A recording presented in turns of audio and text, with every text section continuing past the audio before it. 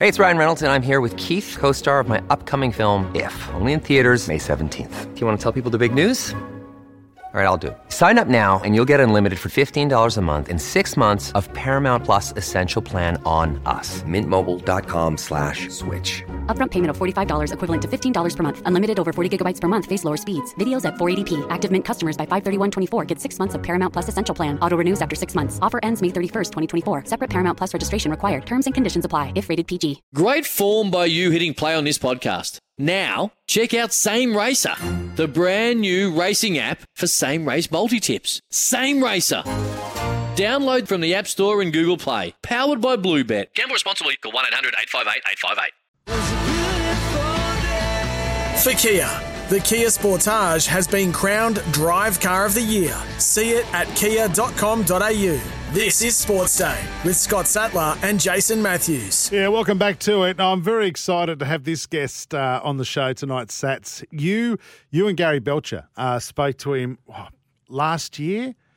His book came out called Cheat, which was just the cheats, great cheating moments in sporting history. He's now got a podcast out, and we've talked about it. You and I talk about it each week. Have you listened to the latest episode? And Gary Belcher still doesn't even know where to get a podcast from. So we're working on that still. But yeah, it's a show that Titus O'Reilly does with Mick Malloy. It's called Sports Bazaar.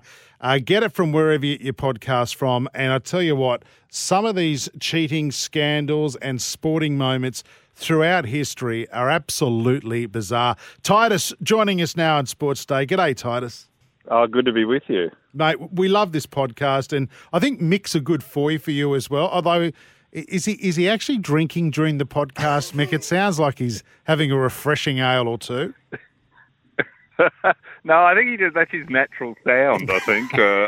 Years of doing it. And who knows with him and I? It's possible we are. It all blurs into one when we're together, I have to say. Now, you form a great partnership. You're the researcher and the storyteller. He seems to be the clown sitting in the corner just waiting for his left-of-centre opinions. But he's also the sports fan, right? Exactly, mad sports fan. But where's the history come from with you and Mick? Has it been a long association and relationship? Yeah, we've known each other for a long time, and we've done the front bar together in the past, and then often I'd be on radio, and we'd get together and I'd tell him these stories, and he'd say, we'd have a break to do it in, and at the end he'd say, that can't all be true, and I'd say, well, you wouldn't believe that's only like a quarter of the whole story. And so we started to say, well, maybe we could do a podcast where we get into the details, and the idea is we don't care what sport it is, it's just got to be a completely crazy story, and the sports world has no shortage. It's a renewable resource.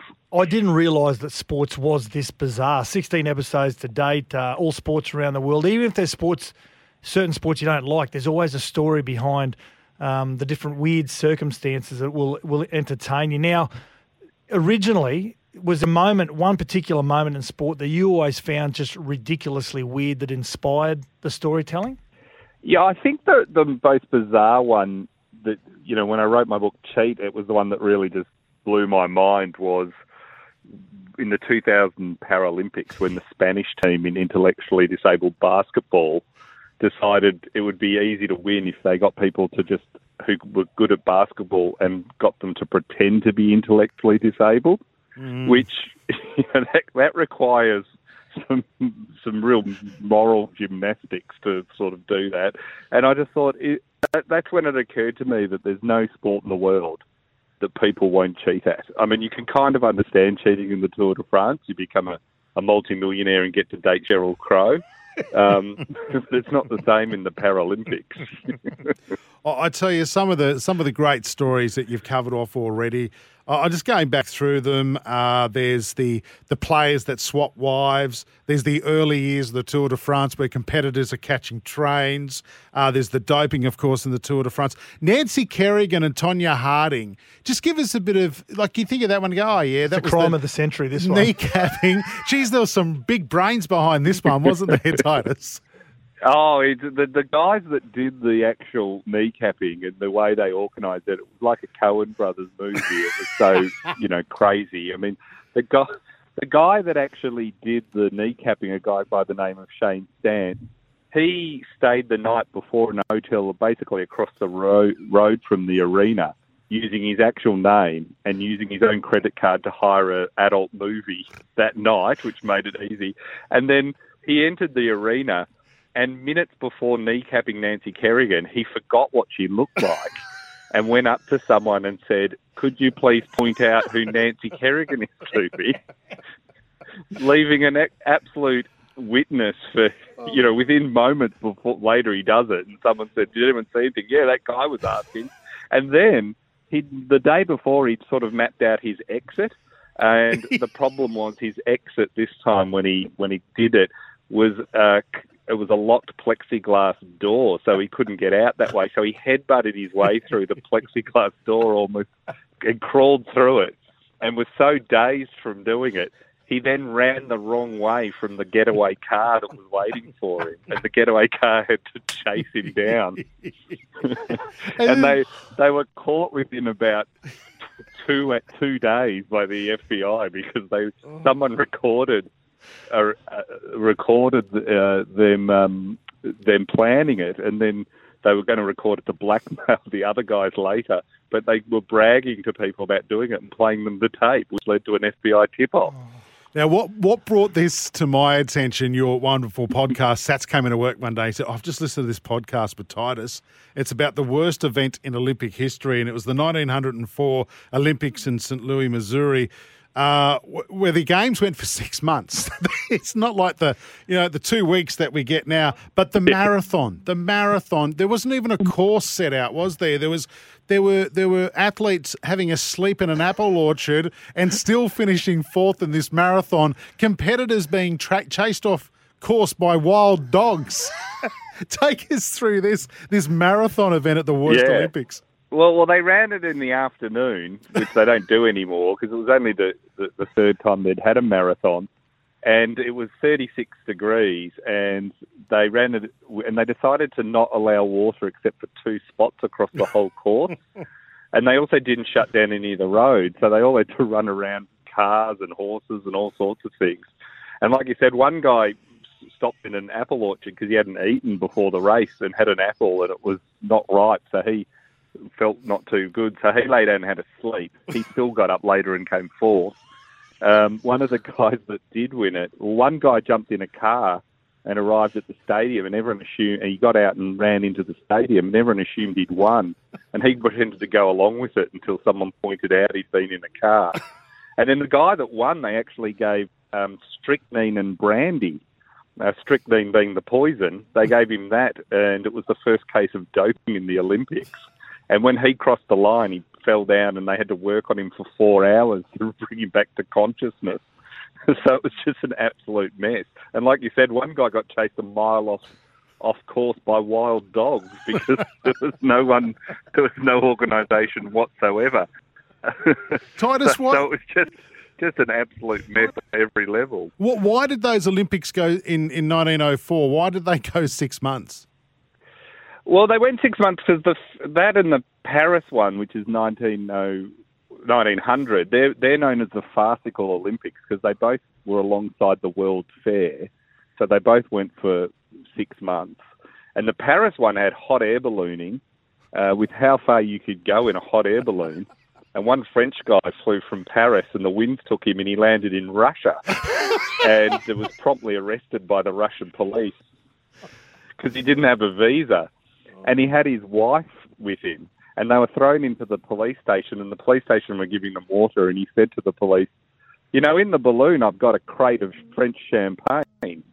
And they said, "Oh, that'd be terrific." So they sat around and drank the French champagne with him while his wife rolled them cigarettes, waiting for the authorities to give him the clear to go back to Paris.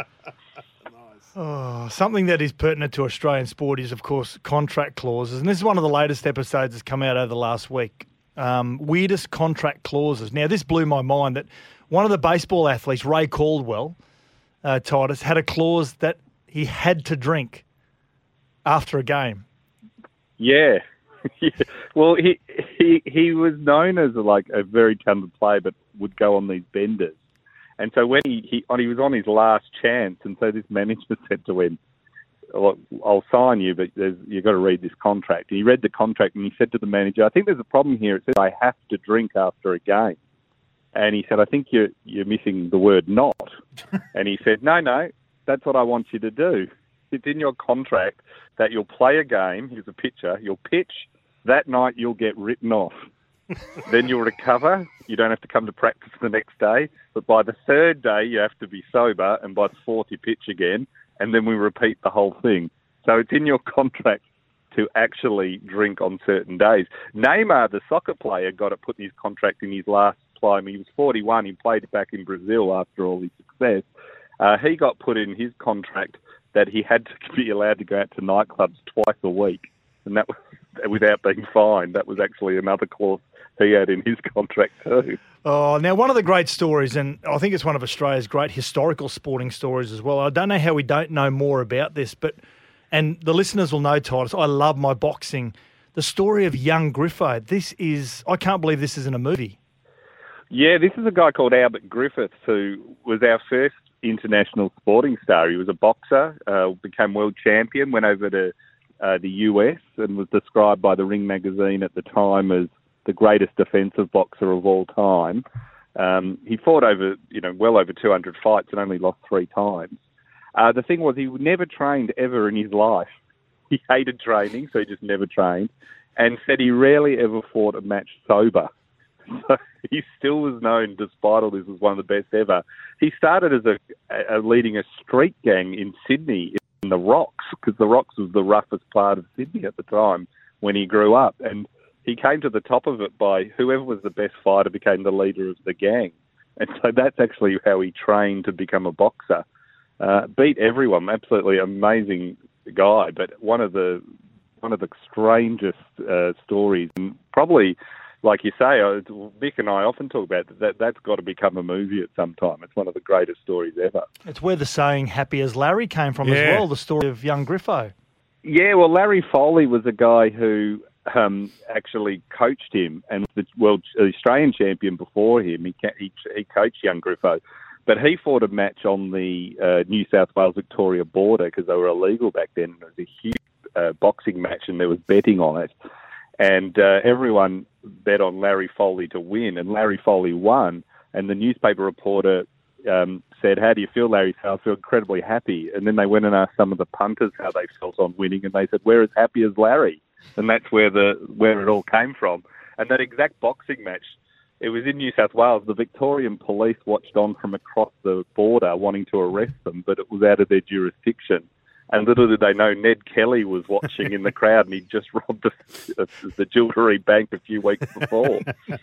Incredible. Look, before we let you go, I'm going to see if there's any new. There's some possible new topics for you to look into, including cheating in fishing. Can you believe it or not? But I'm going to channel my inner Mick here, the monkey testicle doping scandal. What was going on in Europe in the 30s and 40s with this monkey testicle doping? Well, there was this scientific study going on for years that you could basically grind up monkey testicles. I never thought I'd be saying this on the radio. And inject it into people, and it would revitalise them and give them this strength. And so it caught on. It was huge in soccer. There were one of the FA Cups became known. Both teams were known to be on it, and it was known as the Monkey Testicle Cup, which better than any branding we have these days for sporting events. And it was just one of the weirdest things they ever did. And the funny thing is, the only reason it stopped is World War II broke out.